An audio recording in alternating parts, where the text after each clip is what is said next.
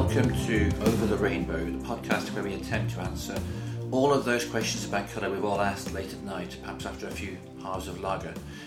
My name is Stephen Westland, and I'll be joined in these sessions by Hugh Owens and Helen Disley. So, this is our third podcast in the series, and we're going to talk about whether the colour red makes the heart beat faster. And in fact, we're going to try and cover quite a few sort of health and well-being related things, but it's a really big topic, so we'll just scratch the surface. We chatted about animal and human vision in the first two podcasts. If you missed those, you can hear them at swestland.podbean.com. But just before we leave colour vision, we've received a question from the listeners, and it is, what sort of colour vision would a unicorn have? And we all have our areas of expertise, but I know, Hugh, you're a big Harry Potter fan. It's probably something you can trip off your tongue. So what colour vision do you think a unicorn would have if they existed, which of course they do? Well, that's a fantastic question. It is. And I'd love to thank the listener for posing that question. And of course, it depends what we're talking about, because I think a unicorn wouldn't just see the colours that we can see. They'd see all of the emotions attached to those colours as well, and gravitate towards the people who needed their love the most. That's a brilliant answer, because I was simply going to say they're like a horse. They're dichromats and they're red-green colourblind. That's a good answer. That is why we have three of us, to have these variety of opinions. Hope the listener's satisfied with that. And actually, now's a good time for me to bring in my little-known unicorn facts. I have two unicorn facts, both crazy in my opinion. One is that unicorns, well, some people say they don't exist, and if they don't, why do we have a collective noun for unicorns? Did you know we have one? A blessing of unicorns. It actually exists. A blessing of unicorns is a collective noun. If I had to guess, I would have said fictional animal. A uniform of unicorns. Very smart. Like that. And the other thing, which I was really surprised to find out, a unity of unicorns, is that essentially the national animal of Scotland is a unicorn. No. Yeah. And if you look on we have like our national royal coat of arms, and there's a lion at one side represents England, and the other one is a unicorn. And since like the mid 1400s or something, there's been a unicorn. It's a power of purity and symbol of purity and power, and all the kings of Scotland have had it as their national animal. And I just hope you're right, otherwise we're going to be getting quite a few listener complaints. Never mind. So listener I've questions. heard. Anyway, we'll leave it at that. Yes. So we've heard. So okay, let's get to the main topic. So, I wanted to start with this question of the effect of colour on heart rate and blood pressure. Have you looked at that at all, Hugh, in your studies or not? Obviously, I've seen some evidence that light and colour will have a physiological impact on different people. The one that springs to mind that makes me smile slightly is the Norwich City painting of their changing room to be pink. And they kind of followed a couple of the American institutions with this idea that somehow pink would lower testosterone levels. I think they did this in 2018. Is this for the visiting side? Yes. Yeah, so yeah, absolutely. Thanks for clarifying. Yeah. So they painted the opposition's dressing room this deep pink, which is supposed to have this calming effect on people. So that goes back quite a long way, that idea. So there's something called drunk tank pink. In the 70s in the States, I think they painted the inside of some jail cells pink. So you had people who on certain hallucinogenic drugs and maybe a little bit violent, and the pink would calm them down and allegedly make them a little bit weaker, less aggressive. And then we had I saw a story of a jail in Texas making the inmates wear pink uniforms. So there's quite a lot of studies on that sort of stuff, and I also came across some work about the colour pink could actually decrease your strength. So they use a sort of device you hold in your hand, like a tensile tester. So you pull it, and it was in quite a respectable journal saying that there could be an effect. But this idea, Hugh, that the colour of a changing room could affect a team, for example, it is quite widespread, and there's not enough studies in that field, I think, to come to a definitive conclusion, is there? It's interesting because if you look at what different academics are saying, some people are just saying it's completely based on the psychology. It has this effect not because it's physiological, but because it's based on childhood experience. So it is difficult to untangle such complex ideas that a particular hue or shade might have this physiological influence on your body. No, it's true, and the reason I'm interested in talking about the colour red in particular is it's one of those things you can find widely cited on the internet as if it's absolute fact. And if you speak to some people about it, they'll say, well, of course it's true. Everybody knows it's true. Red makes the heart beat faster. But in fact, I had a student who looked into this a few years ago, and we did a literature review first. It turns out the evidence for this is incredibly sparse. There's very, very little. There's a PhD thesis from California, which I can't get hold of, from 1950, which allegedly has some evidence.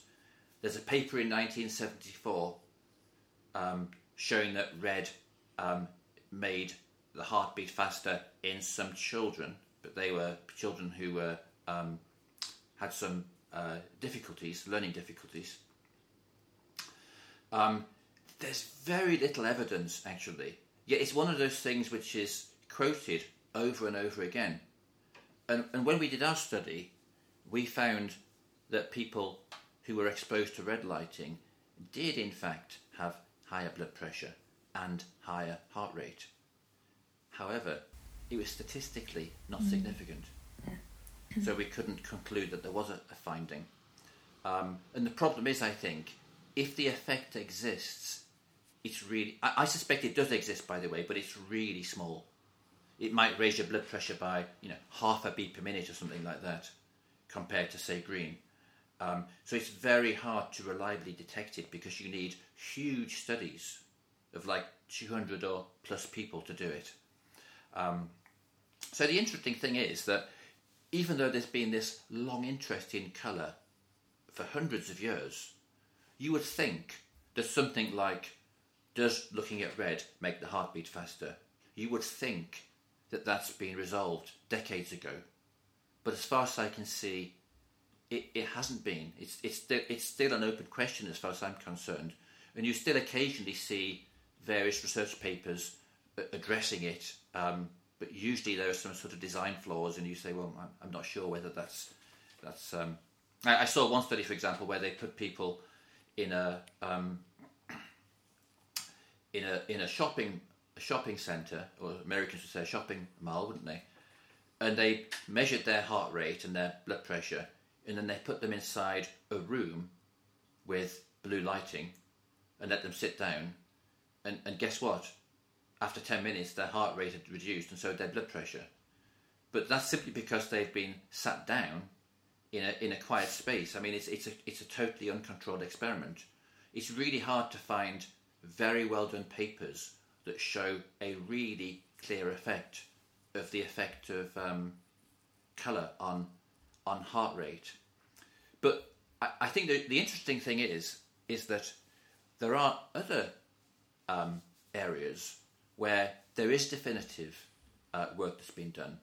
And the first one I'd like to suggest is the treatment of seasonal affective disorder. So this is something we are likely to have quite a lot in the UK, because it's basically a type of depression that exists only in the winter, and it's because we don't get very much light in the mornings. And since at least 40 years ago, this has been treated with a very, very bright light. Sometimes a white light, sometimes a slightly bluish light. And in fact, I have a PhD student now looking to see whether a bluish light is actually better than a whitish light. We've got some evidence to think it might be, or some reason to think it might be. And I have seen one very respectable journal paper saying the treatment of seasonal affective disorder with light therapy is about as effective as antidepressants, which is pretty incredible. So there are real, I guess you could still say, Hugh, that could be psychological, could be physiological, but there are reasons to think it could be physiological. And perhaps it's a good time to ask you, Hugh, to tell us about the topic you raised a few weeks ago, which is called intrinsically photosensitive retinal ganglion cells, which is a bit of a mouthful, but I just got it out, I think. Well, before I jump into that, because it is obvious that there is some physiological response to light. Even if we go outside and we just tan our skins, the melanin in our skins, that there's a physical mechanism happening there. And there is a certain amount of evidence that suggests there's a change in things like skin conduction and heart rate, and the emotional effect on the observer themselves as well. They seem to be related to particular hues, but whether that's a physical thing or a psychological thing, that's quite tricky. What I was going to say before you finished talking about seasonal affective disorder was I wonder whether there's any impact between line sources and continuous light sources, so that often we hear of things like sick building syndrome over here, where we have fluorescent tubing, which tends to have peak emissions of light at particular wavelengths or at particular colours, if you like. Whereas it seems that treatments for seasonal affective disorder seem to look at intensity of the light, but also a broad spectrum of light as well. I just wondered if you had any comments on that. Yeah, I think that one of the reasons for sick building syndrome with fluorescent lights is to do with flicker.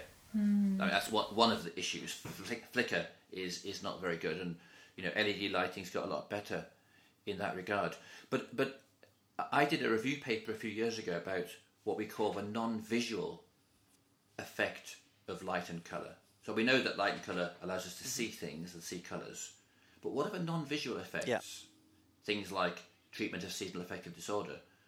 But when I did this review, it turned out the biggest non-visual effect of light on the human body is a very negative one. It is skin cancer.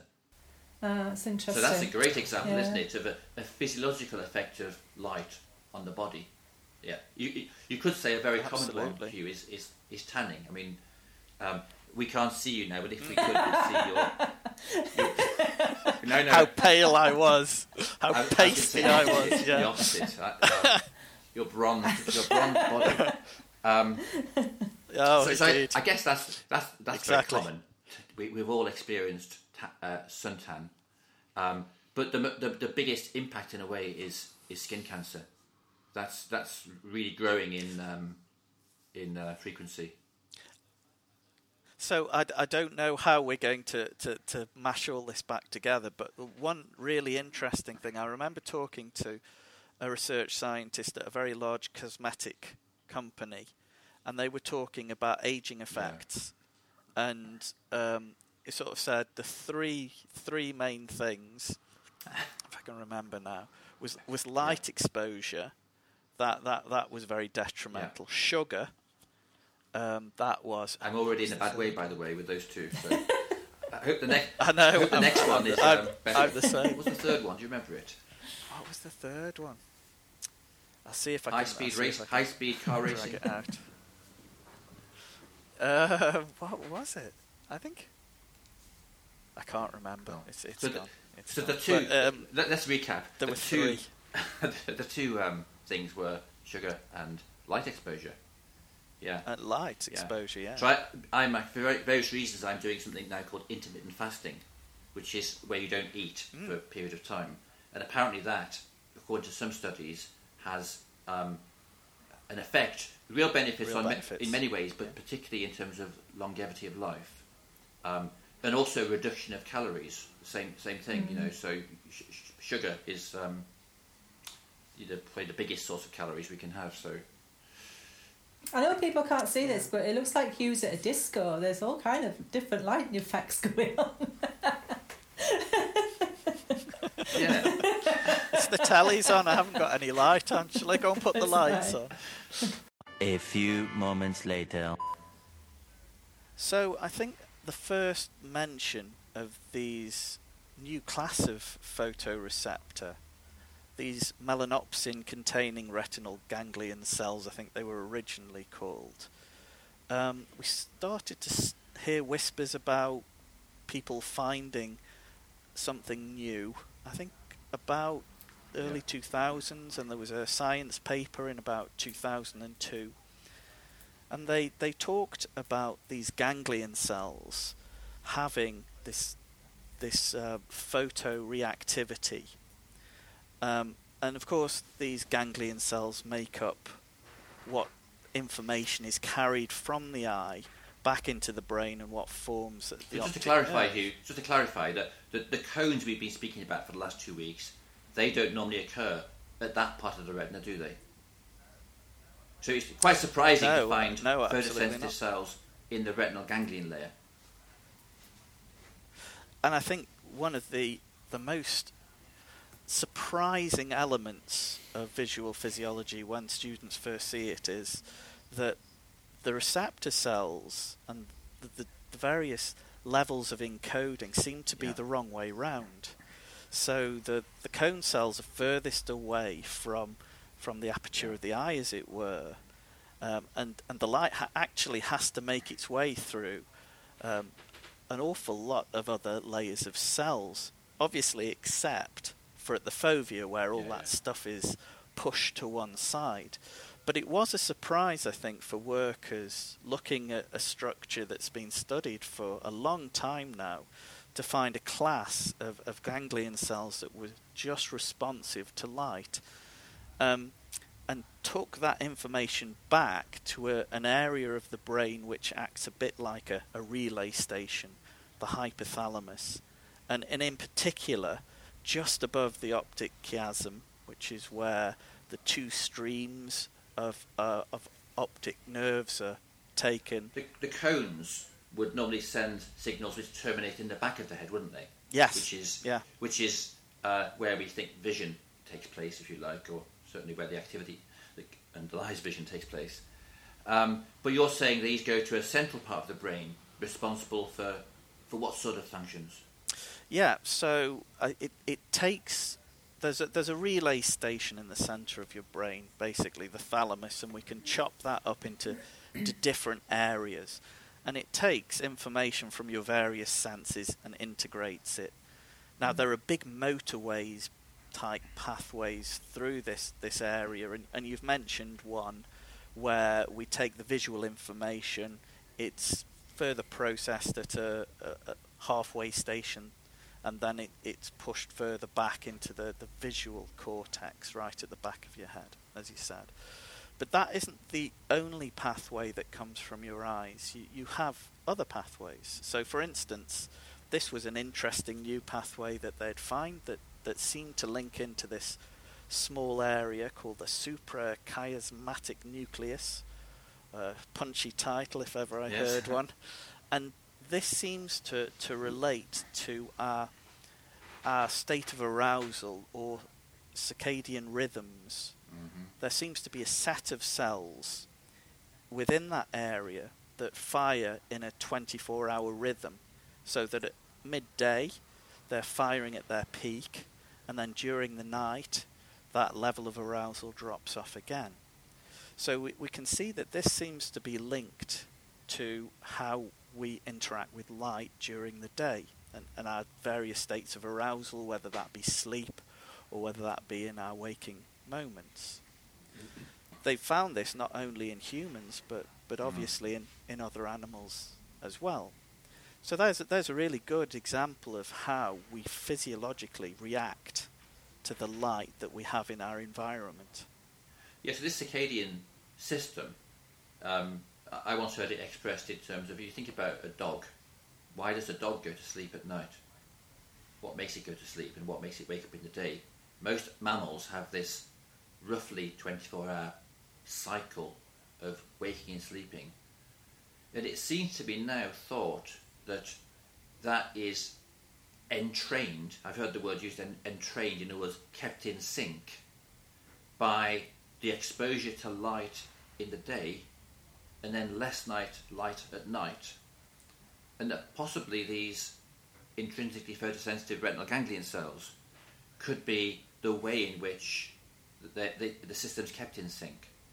So in the morning we wake up, we see lots of light, that sends a certain signal to the brain, but then in the evening it gets dark, it gets far less light, and then it starts to be time to go to sleep. The body starts producing different hormones in the evening to those it was producing during the day, which is of course generated from the hypothalamus. So that's really, really interesting. And what sort of wavelengths are those retinal ganglion cells most sensitive to? Yeah, I think it's primarily the blue, sort of blue-green area. That was my. I couldn't tell you in the exact band, but that was my. Yeah, recollection of it. I think it's about 480 nanometers. So this is really quite interesting because I really recommend to anyone listening, by the way, a book by the academic Matthew Walker, I think his name is, called Why We Sleep, which is really interesting. It turns out that having good sleep is incredibly important for health.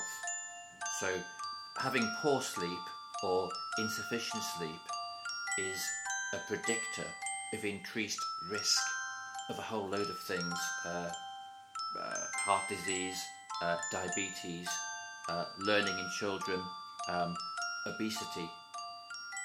And of course that means that there's a lot of reasons why we should sleep well. And in fact, when I was younger, I thought everybody slept well, because when I go to sleep at night, I think about what I'm going to think about, for example, the next podcast, right? Before I know it, bang, I'm asleep.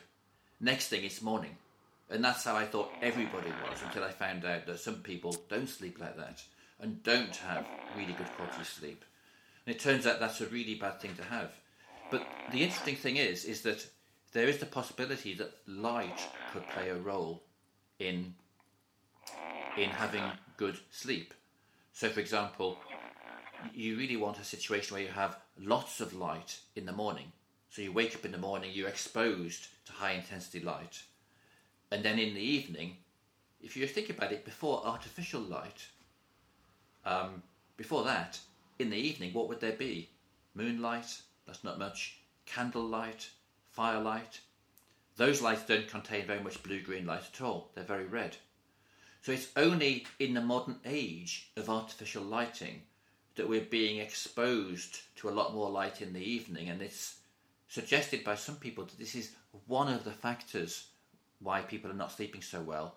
And there have been some papers published to say that using your smartphone or tablet late at night, or late evening, or in bed, for example, on a very bright setting, held very close to your face, for example, is what a lot of children do, that could actually delay the production of various hormones that the body would naturally produce in the evening, which are essential for a good night's sleep.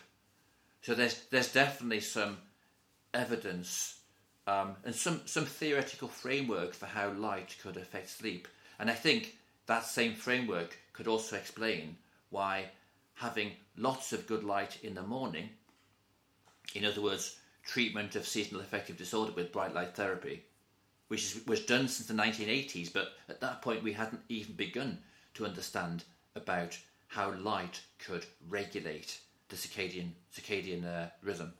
It now seems that there's a mechanism for how that could take place, which is the intrinsically photosensitive retinal ganglion cells. Yeah, and you're absolutely right there in terms of what wavelengths or which wavelengths are activating that mechanism. It makes sense that it's got a peak of around 480 nanometers, which we know that when you go from your daylight vision or photopic vision to your nighttime vision or your scotopic vision, that you go from a peak wavelength which is longer than that to the shorter wavelength of the night. So it does make sense that as it gets darker and our visual system shifts, that we'd start to feel less stimulated. So for a seasonal affective disorder, the fact that we're not getting good light throughout the winter means our bodies think it's effectively nighttime all the time. So we're settling down and being less energetic and effectively. So in the morning, for example, when sleepier. you can plot things like body temperature over time, and you can see the 24-hour cycle. You can plot, for example, the release of cortisol or serotonin, which are hormones in the body, and see that, for example, they get released in the morning, those particular two. And the argument would be that if you don't have sufficient light in the morning, then your body might not produce as much serotonin. It might not produce as much cortisol. And you can imagine how the change in production of those hormones could affect your well-being, your state of mind, could even lead to depression. So yeah, I think some of that's starting to be understood now. But as I said, SAD, or seasonal affective disorder, was treated with bright light therapy long before, 20 years before, this new class of photoreceptor was discovered in the eye, which is a really curious thing. They were doing the right thing, but they didn't know why, which describes our life generally, doesn't it, Hugh? Absolutely. Doing the right thing, but not even doing the right thing, to be honest, most of the time. Yeah, I'm interested because you have tunable light sources at your labs, don't you? We do. Is that where the research is happening? Are you tuning particular designs of light and seeing if those have effects on people? Yeah, I think so. So things like the effect of light and the effect of blue light on, for example, the circadian system. Some of that's been studied. But what I think is really interesting is which wavelengths, and also what's the threshold. So, for example, it's one thing to say that using your smart pad at night in bed is going to disrupt your sleep. But it surely depends upon how bright it is and how long you use it for, which you might call the dose. You know, if you have it on a very, very dim setting and use it for 5 minutes, it's probably not going to do any harm. If you have it on its brightest setting, 2 inches from your face for like an hour and a half. So we're interested in our lab in trying to find out what is the threshold for these things to take place, and also which wavelengths. So we did one study, for example, where we looked at the effect of light on the alerting effect in the body in the evening. We had people coming in the evening doing this study, which was great for my PhD students, because PhD students tend to get up late and enjoy working in the evening, so it worked out really well. But what we found is an alerting effect even for long wavelength light. So that may be because there's a long wavelength contribution to this activity, or it could be because of a psychological effect, for example. You know. Yeah, it's interesting. I think there's a little bit of work on blood glucose levels as well associated with melanopsin. So. Yeah, so I first got into this sort of looking at the effect of light and coloured light when I read the stories of from Tokyo in Japan, where they basically put blue lights on the platforms of so many train stations in the Tokyo subway network with the intention of reducing suicides. And a paper was published saying that suicides reduced by something like 75 or 80%, which sounds really dramatic. Wow. However, the numbers weren't great, so 80% of a small number isn't many. And there have been a few papers published since, and it's a finding which is slightly contested. And not least, of course, because there was no control. For example, it's not like they had a white light on half the stations and a blue light on the other half, and they could show that it really was the effect of blue. It could have been any light on the platform could have had this effect.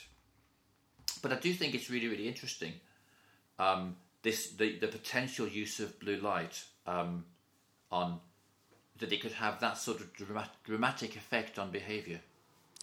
Yeah, absolutely, and there must be some sort of physical aspect to that. I know there was some work done that looked at sunflowers. Did you see that? No, don't know that. They looked at how yellow you perceive the sunflower as being depended on the season. So in the summer, the yellow appeared a bit more greenish, whereas in the winter, the yellow looked a bit more reddish. So that's probably more to do with the physical signal that's reaching you due to the constitution of the light itself. So yeah, I'd also heard that more recently than Tokyo, they'd done some work in this country as well on train stations. So there was a particular footbridge, I think, in Scotland that had a lot of suicide attempts over a railway line. They put blue lights on there. Right, they have. It's actually at a place called Stirling, which it's a foot crossing, and they put blue lights with the intention of reducing suicide. That's inspired by the Tokyo story. And Gatwick Airport as well. The train station at Gatwick Airport apparently has a blue wash at night time. Yeah, and curiously, the intention stated there is to reduce suicides and antisocial behaviour. Yes, I've heard that blue can reduce antisocial behaviour, but again, I don't have any evidence of that. Just this. Yeah, so I'm always interested in the effect of colour and light and whether it can do things which are really, really useful. Imagine if we could reduce suicide. That would be really dramatic and fantastic. But dramatic claims require dramatic evidence, and I think the evidence is still weak that effect is true. Wouldn't you say that, Hugh? Yeah, I agree. I mean, we're starting to get in this overlap between something that we can measure, and as we both know, in science we just try to constrain one thing at a time, just so that we can identify what's happening with that. And in so many of these situations, there are too many things that alter the context of the measurement. That's right, and we can do controlled experiments in the lab for very specific things, but you imagine studying suicide, for example, whether that was even ethical to do it, but you certainly couldn't do it in a controlled environment because you just want to stop it at all costs, and therefore those experiments are always real world in real time, and that means there's always more than one thing varying at once, which makes it hard. I think it's really interesting what you were saying before, in that for seasonal affective disorder, the benefits of a bright white light had been identified many years ago, but the actual evidence behind it is relatively recent, or perhaps the mechanisms behind it. But I think that a lot of people work things out. So, for instance, you'll find in TV and film there'll be a green room, and if there was no benefit to calming down people who are in quite stressful situations, you'd have thought that you wouldn't necessarily adopt that particular colour. And actually, there've been some studies. I think it might have just been last year on migraine relief in green light, acute relief of migraines, and also preventative work, but particularly on acute relief and a stressful situation in the green room before going on. So I will reveal something a little bit about us now, which people might not know. But Helen and I are brother and sister. Helen's my sister. But I'll tell you now something, Helen, you might not realise, which is I have migraine. I didn't know that. Oh. Not bad. Some people have it really bad, but about twice a year, normally just after Hugh's been to see me, I get a really bad headache, and I feel physically sick. I feel I'm going to be sick. It's a really debilitating headache. Yeah. And what I do to fix it, I've just learned from experience. I take I take the appropriate number of paracetamols. 2. 2, indeed. Yeah, I take 2 paracetamols. I turn all the lights off in my office. I line up all the chairs I have. I've got quite a big office. I line up all my chairs in a line, and I turn the lights off, and I go to sleep. And I sleep for maybe 10, 15 minutes. And after that, when I wake up, I'm fine. If I don't do that, I will feel physically sick for the remainder of the day, or until I've forgotten that Hugh came at all. So one of the things, I turn the lights off because one of the things associated with migraine is photosensitivity. You become highly sensitive to light, and light makes your headache worse. So what you're referring to, Helen, was a really interesting study, I think in the last 10 years, where they exposed people to narrowband light, like blue, green, yellow, whatever, who had migraine. And most of those lights, of course, guess what? They made your headache worse. But narrowband green light actually made your headache better, which is a really interesting finding. And I can't help thinking there could be some connection with that light and the 480 nanometers that Hugh and I were talking about earlier with the circadian system. I think the two might be connected. But what it raises the possibility of in the future is that as we have now more and more colour control of our lighting because of the invention of LED lights, you can buy these things from any good retailer now, and my son's got one. People can change the colour of the lighting in their room. You have the possibility in the future, if you have a migraine, instead of taking paracetamol or more extreme painkillers perhaps, instead of that, you just turn on the green lights in your room. And that really excites me, that possibility that light could be used to make you feel better. That's a really, really good use of colour, I think. Yeah. I think there's sorry, go on, Helen. No, I was just going to say, I know that colour therapy has been around for a long, long time. I mean, you mentioned hundreds of years, Steve, but I think going back to like Egyptians and ancient Egyptians and Chinese, they used different colours as therapies. So particularly like you had red as increase in the blood pressure. Well, they were using red to stimulate the body and mind and increase the circulation. So it goes back that far. Orange is a healing of the lungs and to increase energy. So there must be something in it if it's been, they've been doing it for so long, but we've never really got to the crux of. So there is something in it, but the difficult thing is to work out what's true and what isn't, and that's where I often like to work. I like to think about where can we find evidence and where is there not evidence. So if you start talking about the healing effect of different colours of light on the body, right? Chromotherapy, sometimes called, you're starting to get into things like chakras and things like this, and it's starting to become a little bit new age. Yeah. A spiritualist, I think is the right word. And I'm a little bit sceptical. It's like, for example, I once met someone at a different university, I won't name, who believed that if you passed light of certain wavelengths through water and then drank the water, different wavelengths would make you feel better depending what your ailment was. Right? I've not tested that. I don't think it's worth testing, frankly. Right? I think that the chances of that happening is... It's got to be a PhD in that, surely. Maybe, yeah. But I think it's interesting because I started off by saying that there's crazy things written on the internet.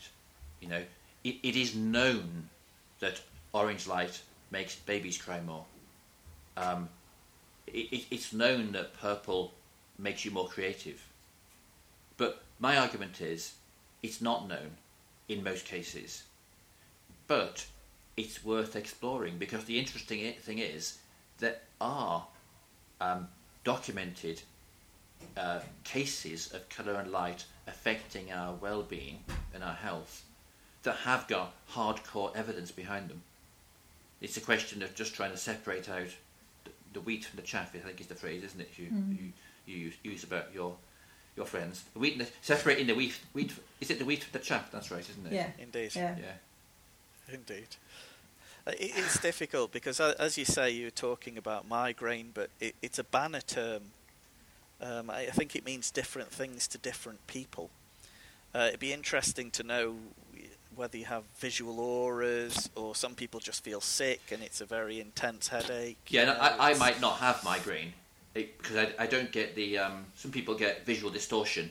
Yeah. And all sorts of flashes. I don't get that, so I've always said it's like a mild migraine. But whatever it is, it's a good excuse to lie down in my office for 10 minutes. And I always that nice pink office that you have. Indeed, indeed. And I always feel better afterwards, so I'm doing something. I I'm doing actually something right. get what apparently is called optical migraine, where there's no headache involved, but on the towards the outside of my vision, I get almost like it's like sparkles. It's really disconcerting. There's no pain involved, but for about half an hour, or I can see like shimmery effects down the side of my vision, and it passes away. But well, look, we started off by saying we probably wouldn't make half an hour on this podcast. I think we've gone over half an hour by a long way, haven't we? A little bit, yeah. Yeah, A so little bit. probably we've exhausted the listening patience of our 32 listeners. that many. Yeah, well, indeed, on a good day. So probably it's a good time to stop, and we're going to do another podcast in 1 week. I can't remember what the topic is. We do have a list of things we're going to talk about, but because I can't remember what it is, we'll leave it as a surprise for next week. So until then, thanks very much for listening, and bye-bye. Bye. Bye. Bye. Bye-bye.